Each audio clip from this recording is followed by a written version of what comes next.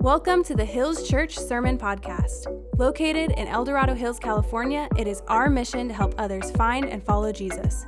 We hope this message inspires, encourages, and uplifts you today.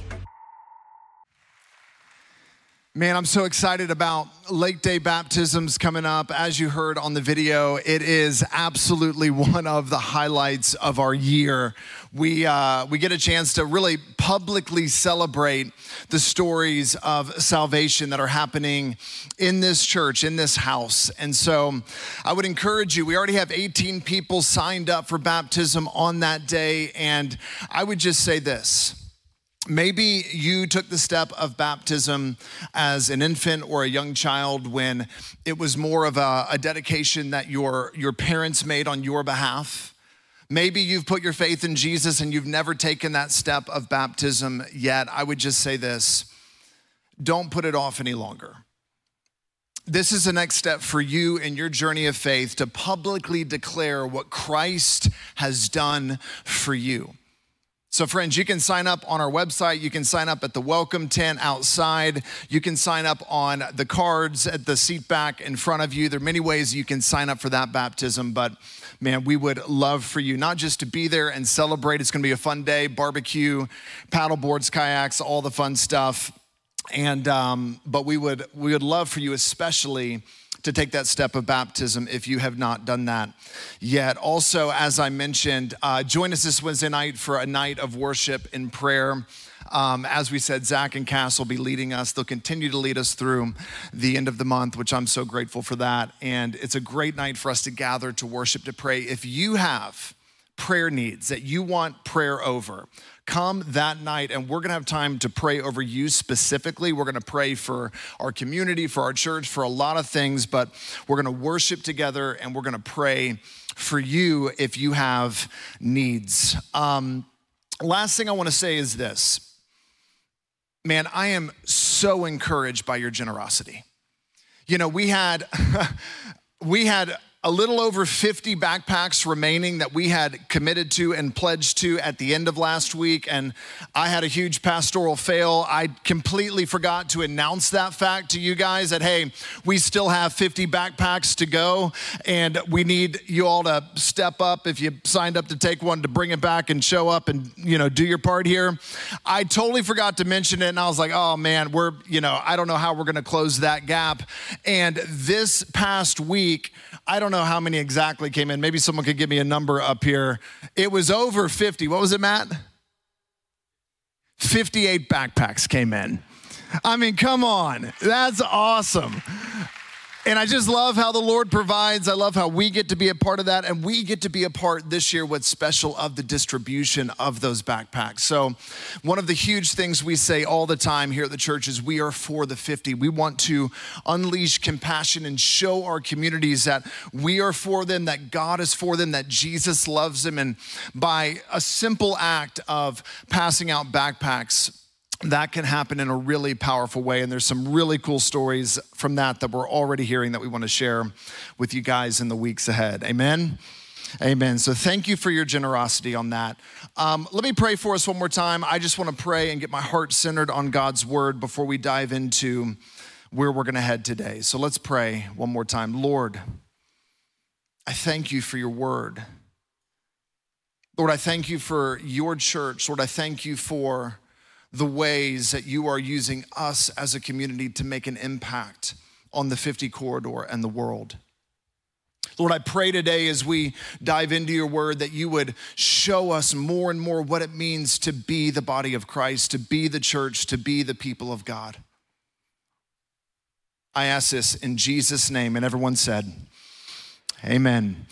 So we are in a series where we are diving into the vision of our church, and I'm approaching this series from the book of Exodus, from the story of Exodus, and feels appropriate because we spent a long time in the book of Genesis, and now we're moving forward into the book of Exodus. And if you know about the book of Exodus, it's the story of how God brought his people out of the strongest nation on earth, If you remember back in Genesis, God actually sent his people, he sent Joseph to Egypt to save them, to actually be the one who brings salvation to Egypt, to provide for Egypt. God gave Joseph a dream, and through that dream, Joseph told Pharaoh to store up for 7 years because a famine was coming. And then the whole family, Joseph's whole family moved there. And then over the next 400 years, his family multiplied. The people of Israel multiplied. And they grew into a strong and mighty nation, well over 1 million, potentially some scholars believe 2 million people living in the land of Egypt, specifically in the land of Goshen. And now, after 400 years, we learn that a new Pharaoh, a new king of Egypt, rose to power. And he didn't know Joseph. He didn't know the story of how these Israelites, these Hebrews came to be. But he looked over there into the land of Goshen and he thought to himself, there's a lot of them over there now. A whole lot of them. And in fact, there's so many of them, if one day we ever, get into a conflict with them, they could join sides with our enemies and overthrow us, and they're right here inside our borders. We need to make sure they know who's boss. And so that Pharaoh made the decision to enslave the people of Israel, to force them into labor, to build the cities that he wanted to build the monuments to his gods, and to build his temples, and to work for him as slaves. And in the course of all of that, God chooses a man named Moses. And he says, Moses, I'm gonna raise you up to set my people free. I'm gonna be the one who delivers my people at the end of the day. But Moses, I'm gonna use you to be the conduit, the deliverer of my salvation. The one who tells Pharaoh and the Israelites and all the Egyptians what I'm about to do and how I'm gonna save them. Moses, I'm raising you up for this purpose. And Moses, if you remember in the story, he goes, come again? What? Say what, God? First off, who are you?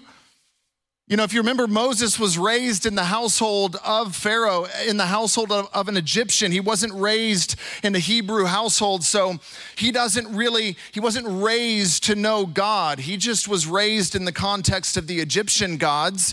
And so he's like, first off, what's your name? Second off, who am I to do this? I'm not even really good at public speaking. I'm terrified. Pharaoh is not gonna listen to me. This is not a good idea. This is not gonna work. And God, in essence, says, yes, it is. It's gonna work, and I'm gonna use you to do it. And so this series, From the Promise to the Future, the entire story of Exodus is, in fact, a picture of the church. It's a picture of what God has done for us through Jesus Christ when he delivered us and brought us into a new season where by faith in Christ, we can be set free from the bondage of sin and death. We can be set free into new life through what Jesus has done for us. So the book of Exodus is actually just an analogy. It's a picture of what Christ has done for us. And now we as the people of God are learning to walk this thing out together in the community called the church. And we are on the way to the promise. Just like the Israelites in the wilderness where they were on the way to the promised land, we are on the way. We're believing for a day when Christ returns and makes all things new. Wipes away every tear from every eye. All sorrow and death and suffering are no more. And that day is coming. And so as we dive into Exodus, it's helpful for us to see, one, how God brought them out and what was the purpose of their journey before they arrived at the promised land. Because in the history, the historical, the big picture narrative of the world and of salvation, we have to orient ourselves. We got to find ourselves on the map. If you look at a map of history, we need the little star that says, you are here. And that's what we're gonna look at today. And where we are makes a big difference in how we're meant to live. As I was praying about this and thinking about, man, what is the ultimate purpose of our church? How are we meant to live now, here and now, today as a community? There was a verse that stood out to me. I mentioned it last week, Exodus 9:16. And God is actually saying this to Pharaoh, but it's our purpose too, because he reiterates this not just to Pharaoh, but to the Israelites, to all the Egyptians. And he says this, for this purpose I have raised you up to show you my power so that my name may be proclaimed in all the earth. Friends, the point of your life, my life, the point of all of us is to lift up and exalt the name of God in all the earth, because all of us were made to worship. I said this last week, I'll say it again. You were designed to worship, and friends, worship primarily. Worship is not just about singing songs in this room on Sunday morning. That's a big part of what we do as Christians. We gather and we sing and we open God's word and we learn how to follow Jesus. But worship really begins when you leave this room and you head into the rest of your life. That's where worship begins. There's a gathering of worship in here. Friends, this is the easiest spot to worship that you will have all week. It's the easiest place you will have to worship all week. I mean, we do our best to create an atmosphere of worship, obviously with gifted singers and musicians, just like King David did in the Old Testament when he appointed singers and musicians to lead the people in worship. We do all we can to create an environment where we can come and lift up the name of God. But really, what worship is, according to Romans 12, right there in verse 1, Paul writes to the church in Rome, he goes, let your lives become a living sacrifice to God. A living act of worship to God. Let every aspect of your life become a living act of worship to God. So what does that mean, Lord? Well, it means how you live within the context of your family should be honoring to God.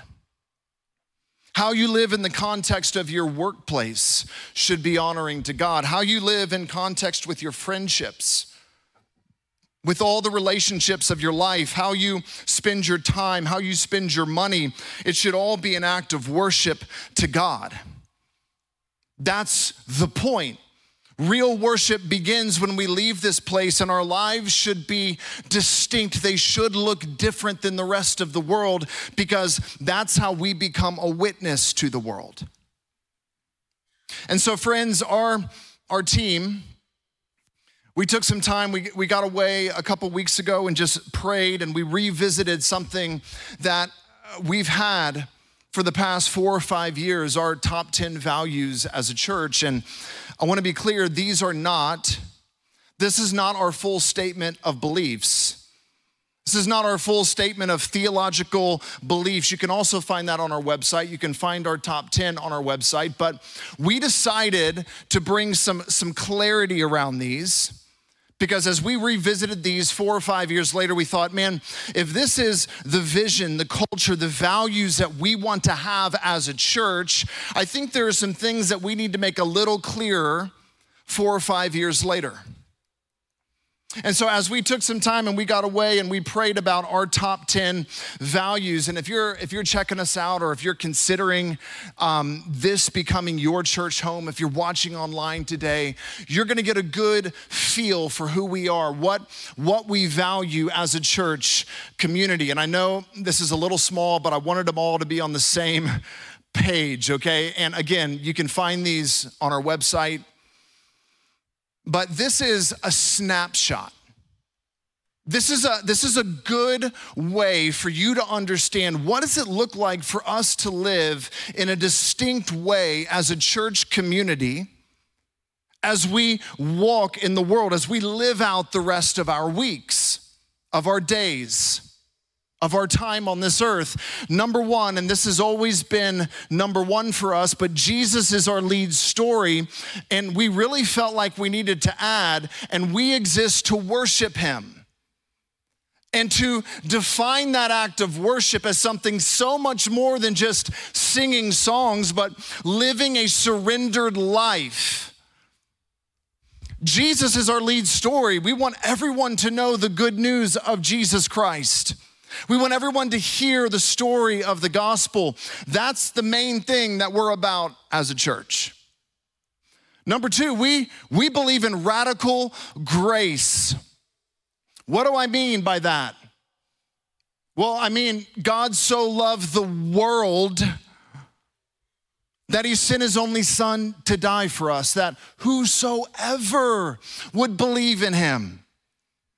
This gift of grace, the offer of forgiveness, of mercy, of salvation, it's available to the entire world. The gospel invites all of us to come as we are, in our mess, in our brokenness, in all of our dysfunctional pieces, right? He says, come to me right now as the prodigal son, as the prodigal daughter, as the one who's been wandering for a long time. You don't have to wait to clean up your act. You don't have to wait to get it all together. You don't have to memorize all the books of the Bible and the 10 Commandments and all the little details. Just come to me, says Jesus. Come as you are, but here's the reality of the gospel. The gospel invites all of us to come as we are, but it confronts all of us and says you can't stay as you are. Sin has infected our hearts. We're all broken. We all have a tendency to look to the wrong things for our ultimate joy and identity. So the gospel says, come as you are, but by God's grace, I'm going to transform you more by more into the image of Jesus. It's a lifelong journey of surrender and submission to the way of Christ, but we believe in radical grace. In the past, number 3 says, we believe truth matters. We believe in objective truth. We believe there is truth in the world that can be known. We don't believe that we as humans, individuals, are the ultimate defining source of truth. We felt like it was very important to say the Bible is the source of truth. As a church, we believe if you are seeking to understand life and what is true, it starts right here. Not with us, not with humans, but with God. God's inspired word. So every week we're gonna teach from the Bible. We're gonna reorient ourselves around the truth of God's word. Number 4, we wanted to add this in because we want to be a praying church. And it's not that we didn't care about prayer before. We obviously have prayer walls in the back of the room. We have moments where you can receive prayer after service. We have worship and prayer nights. Prayer matters to us, but we wanted to state it right up front. We believe in the power of prayer. I mean, prayer is this amazing opportunity that all of us have to talk to our Heavenly Father, to let him know our needs, to let him know what's happening in our lives, and to say, Lord, help. Lord, here's where I'm at. And God, friends, we can't miss this. God is not, the genie from Aladdin in the sky. We rub the lamp and we give him our wish and everything just, gets fixed in our lives. No, sometimes prayer is not about changing our situations. It's what God uses to change us. Sometimes he uses it to do a miracle. But in God's sovereign will and his plan of the universe, we don't know which that's going to be, but we can trust him no matter what. Prayer is how we grow in our faith. It's inviting God to work in our lives. We believe in the power of prayer. Number 5, we serve others by unleashing compassion. For the 50 is not just a slogan around here. We want everyone on the 50 corridor to know that we are for them because God is for them. Romans 8, if God is for us, who can be against us? God did not spare his only son, but sent him for us. And we believe one of the best ways that we can demonstrate to the world that God loves them, that he's inviting them to come as they are, is by unleashing compassion, by, handing out backpacks to little boys and girls that don't have the finances to get a new backpack or to buy school supplies for themselves. And I tell you what, when a little boy shows up with a Spider-Man t-shirt on, and there happens to be one Spider-Man backpack left in the back of the bunch, and someone on our team goes, I think I know exactly the backpack for you, and you bring the Spider-Man backpack out, full of school supplies, and you see that boy kind of just, whatever, here's my backpack, go. I mean, he can't even talk. He doesn't just take it, it's school supplies, it's a backpack, it's a green backpack, whatever. It's a Spider-Man backpack. You know, Miles Morales is that kid's hero, right? The new Spider-Man. He hugs that thing, walks over to his mom and dad, can't even talk, speechless. And right then and there, it's just the details. It's God loves you. He sees you. He sees you. We serve others by unleashing compassion. We have Love the 50 week coming up. We're gonna have tons of projects, hundreds of opportunities. Every single one of you should serve. That's how we advance the gospel. We choose sacrificial generosity. In the past, one of our values was we believe generosity is normal, should be normal. But here's what I've learned. Generosity, which is the sacrificial generosity of Christians, to support and fuel the mission of the church, it's actually not normal. It's not normal. Most of us really struggle with this, deeply struggle with this. And this is an issue of worship. It's an issue of where is our allegiance of our heart. It's an issue of who do we trust. But I'm telling you, as we unleash compassion, as we live sacrificially generous lives with our time, talent, and treasure, our money, to advance the gospel to the ends of the earth, man, people look at that and they say, man, what is happening over there? It's different. It's a witness. We felt like this was really important. Number 7, we are for the family. We are for the family. We are for husbands and wives having strong marriages, knowing that a strong marriage is the best gift that they can give to their children. We are for God's design for the family. And we believe, especially in this cultural moment, standing on the truth of God's word around God's design for marriage as between man and wife. His original intention is important for us to declare. And again, we believe in radical grace, but we believe in the truth of God's word, and we are for the family. And I believe there is an attack against the family in our culture right now.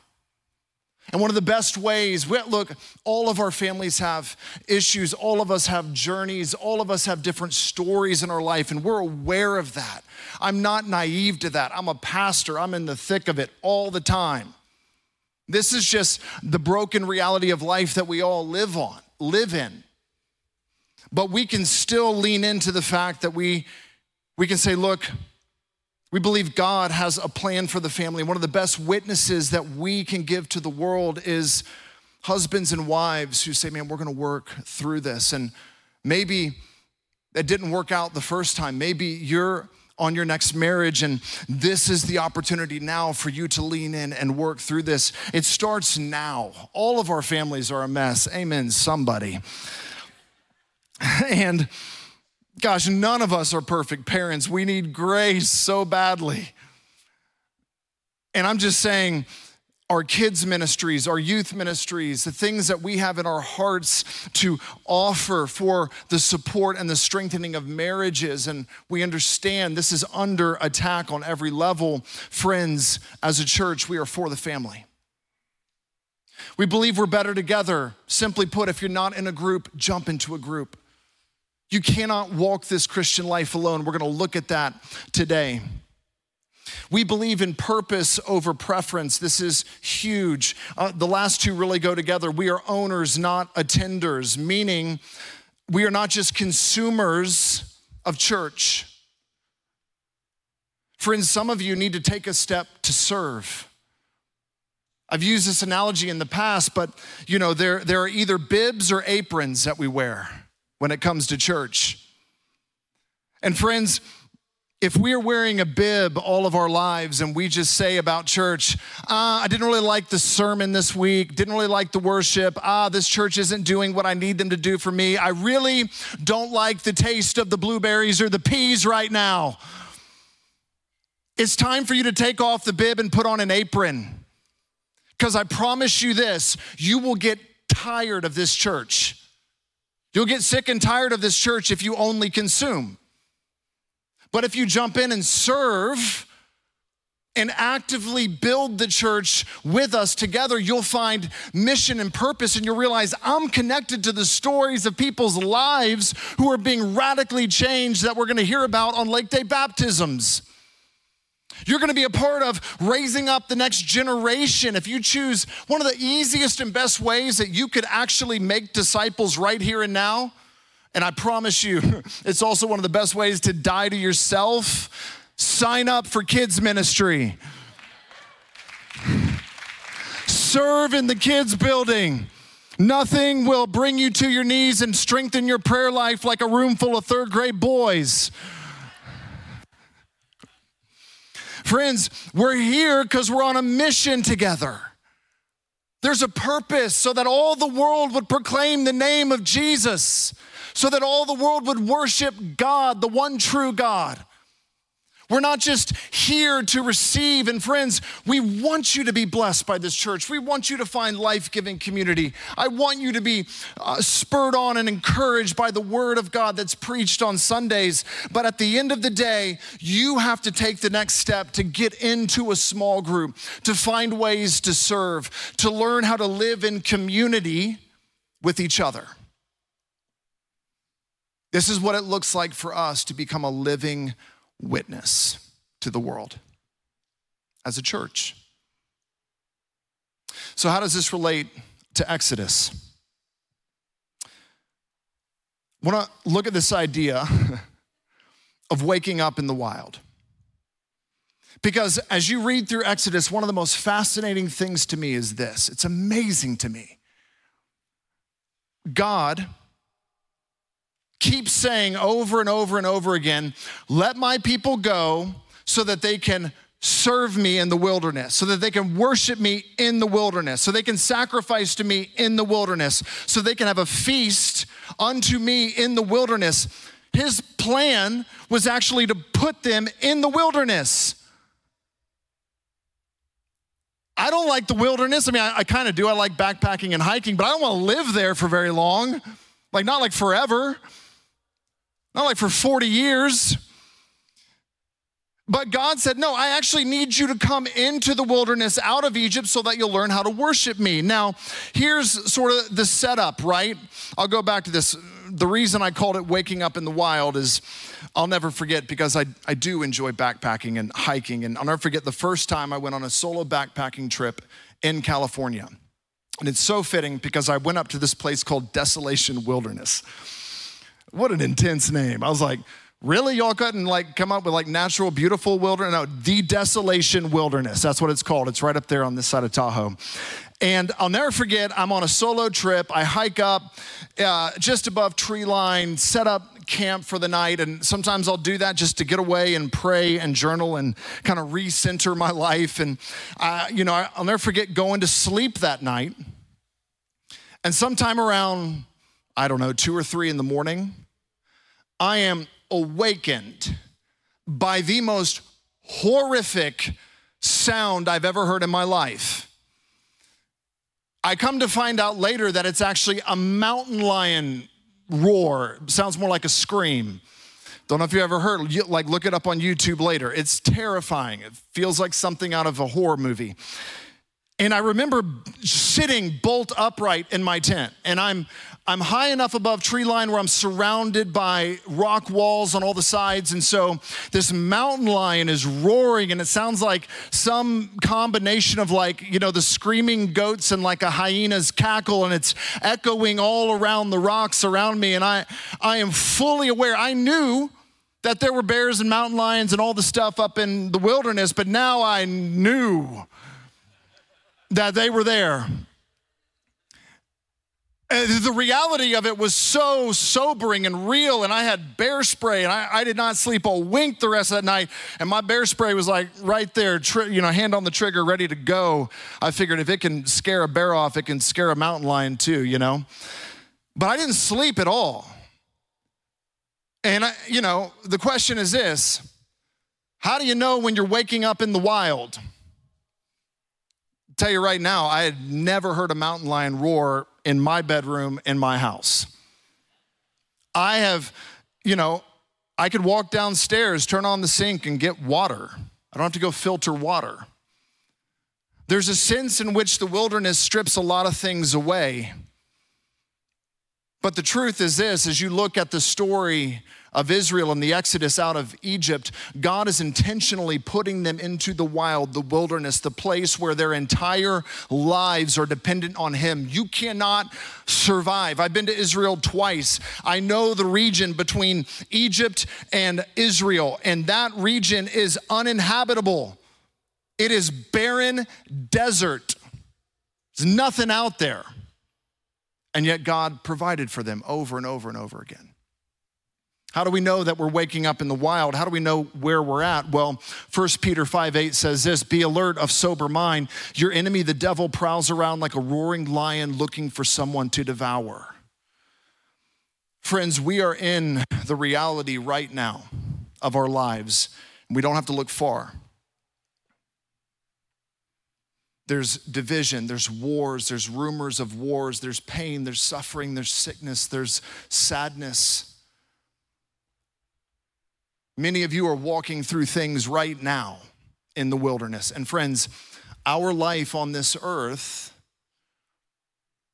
is going to be life in the wilderness at one level or another until the promised land, until the promise arrives of the new heavens and the new earth, until Christ comes and ultimately makes all things new. So how do we live in this place? Because we're living in the gap. We're living in between the deliverance and the promise. And our life is lived right here in the wilderness. And in the wilderness, there is difficulty.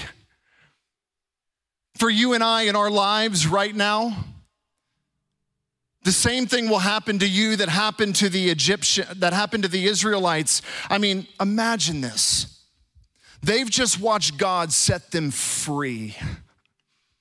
They watched God part the Red Seas. They watched God send plague after plague until Pharaoh finally said, "Get out of here." God delivered them with a mighty hand and an outstretched arm. He proved to the world, to everyone, I am the one true God. There is none like me. There are none others like me. He systematically conquered the strongest nation on earth to bring his people into the wilderness.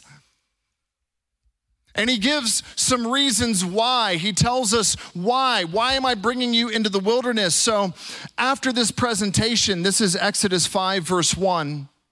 Moses and Aaron, they went and they spoke to Pharaoh. They told him, this is what the Lord, Yahweh, the God of Israel, says. Let my people go, so that they may hold, I love this, a feast in my honor in the wilderness. Can you imagine, of all the places in life where God is choosing to prepare a feast for his people? For them to have a feast of celebration in honor of God, he chooses the wilderness. That's where you're gonna feast in my name. Once I bring you out, you're gonna have a festival, a feast, declaring to the whole world, God has set us free. Friends, part of the wilderness is learning how to taste and see that God is good. It's us learning how to feast, if you will, on the goodness of God. It goes on, is that so? Replied Pharaoh. And who is the Lord? Who is Yahweh? I know my gods. I know the Egyptian gods. They're clearly stronger than the Lord, Yahweh, because you guys are just a weak little nation of slaves. In those days, it was clearly understood the strongest nations had the strongest gods. So he's not real concerned about that. He goes, who is Yahweh? That's the Hebrew word for Lord. Why should I listen to him and let Israel go? He's clearly not that strong if you guys are under my bondage. I don't know the Lord, and I will not let Israel go. I don't know your God. I don't care about him. He's clearly not that big of a deal. So go away, Moses and Aaron. He goes on, but Aaron and Moses persisted. The God of the Hebrews has met with us, they declared. So let us take a 3-day journey into the wilderness so we can offer sacrifices, so we can worship to the Lord our God. Friends, here's the big idea. There is feasting, there is worship. Later in chapter 7, verse 16, the Lord, the God of the Hebrews, has sent me to tell you, let my people go so they can worship me. Why am I going to the wilderness? To worship. Thus says the Lord, let my people go that they may serve me in the wilderness. Why are we going to the wilderness? To feast, to serve, and to worship. That is the purpose. That's our calling, because when you learn to feast and serve and worship in this life, when you learn to taste and see that the Lord is good, when you find feasting is about finding your ultimate joy and satisfaction and identity in Christ. It's about Jesus being your lead story. That's what that is. Serving him. Think about this. The people of God couldn't serve Pharaoh. They couldn't be building bricks to build the temples of Pharaoh and serve God at the same time. God goes, nope, I have a bigger purpose for them. They need to serve me. I need to bring them out so they can serve me. You are not their God, Pharaoh. I am their God. They are my people. And so they can worship. Close with this. So important.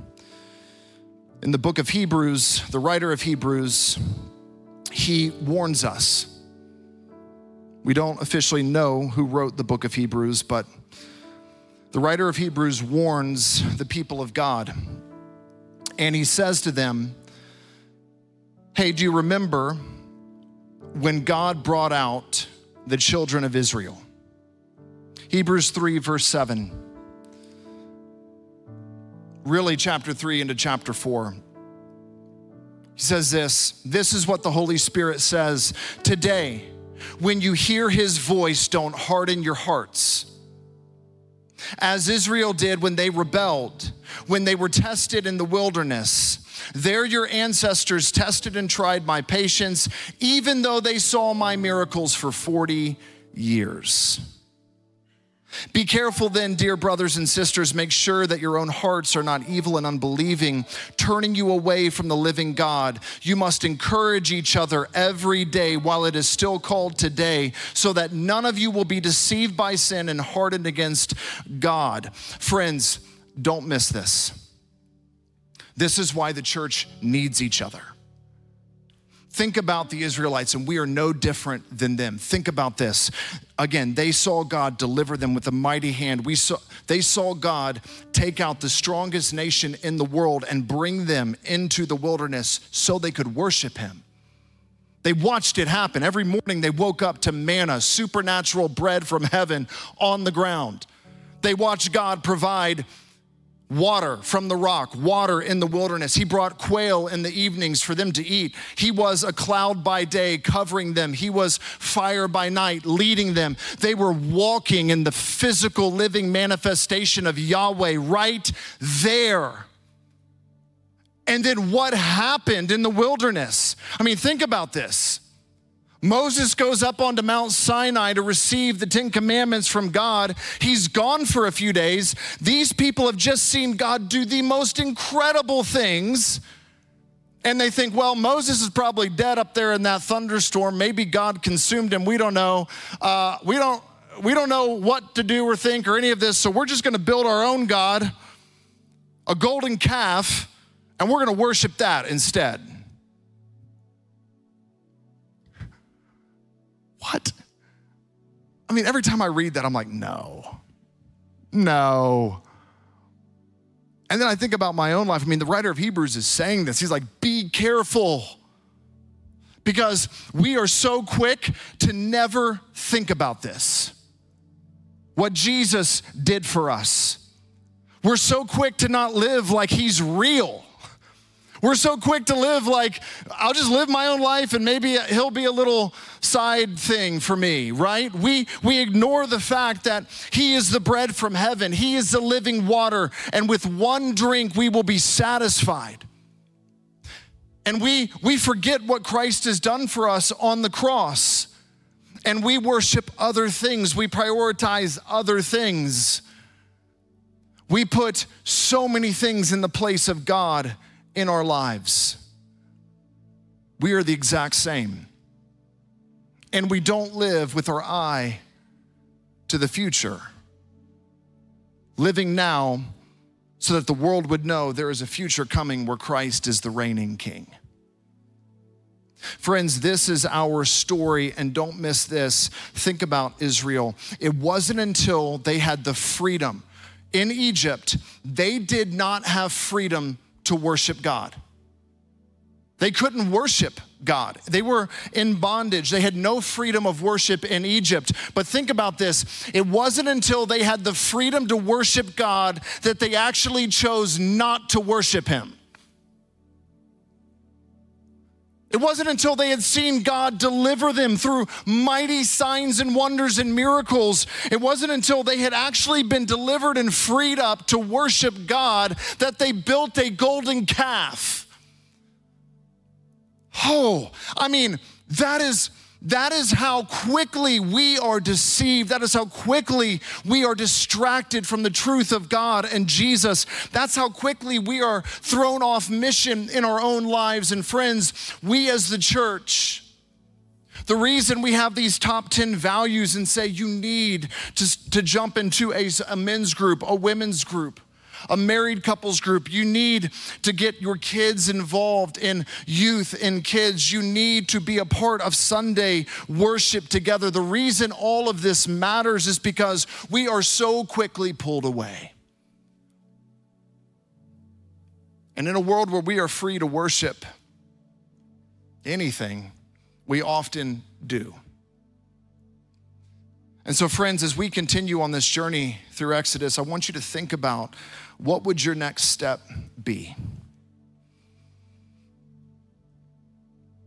Maybe it's choosing to jump in and serve in one of the ministries. Maybe it's signing up for Love the 50 Week. Maybe it's deciding for the first time to honor God with your tithes and offerings. But you have to take a step to say, Lord, I'm gonna serve you. I'm gonna learn to follow you here in the wilderness. I'm gonna be a distinct witness to the world. Maybe it's just praying for a coworker, sharing your faith with a friend. So many ways that we can become a living witness. But we're gonna close our time, as we always do, with communion, remembering that our greatest deliverance came from Jesus Christ. He was the Passover lamb who set us free. He was the one who set us free. And every week we take a moment to remember what Christ has done for us by taking communion together. Let me pray for us and then we'll take communion. Lord, right now I ask that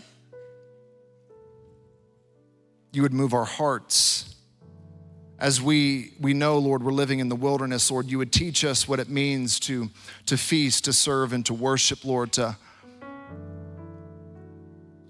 learn to treasure you above all else, to live our lives in a way that honors you, and to live lives of a living sacrifice of worship to you. Thank you for the cross. In Jesus' name, let's take communion together. Thank you for listening to the Hills.Church Sermon Podcast. Don't forget to subscribe, and if you haven't already, give us a rating so we know how this has impacted your journey with God. To learn more about us, visit our website at Hills.Church. We'll see you next time.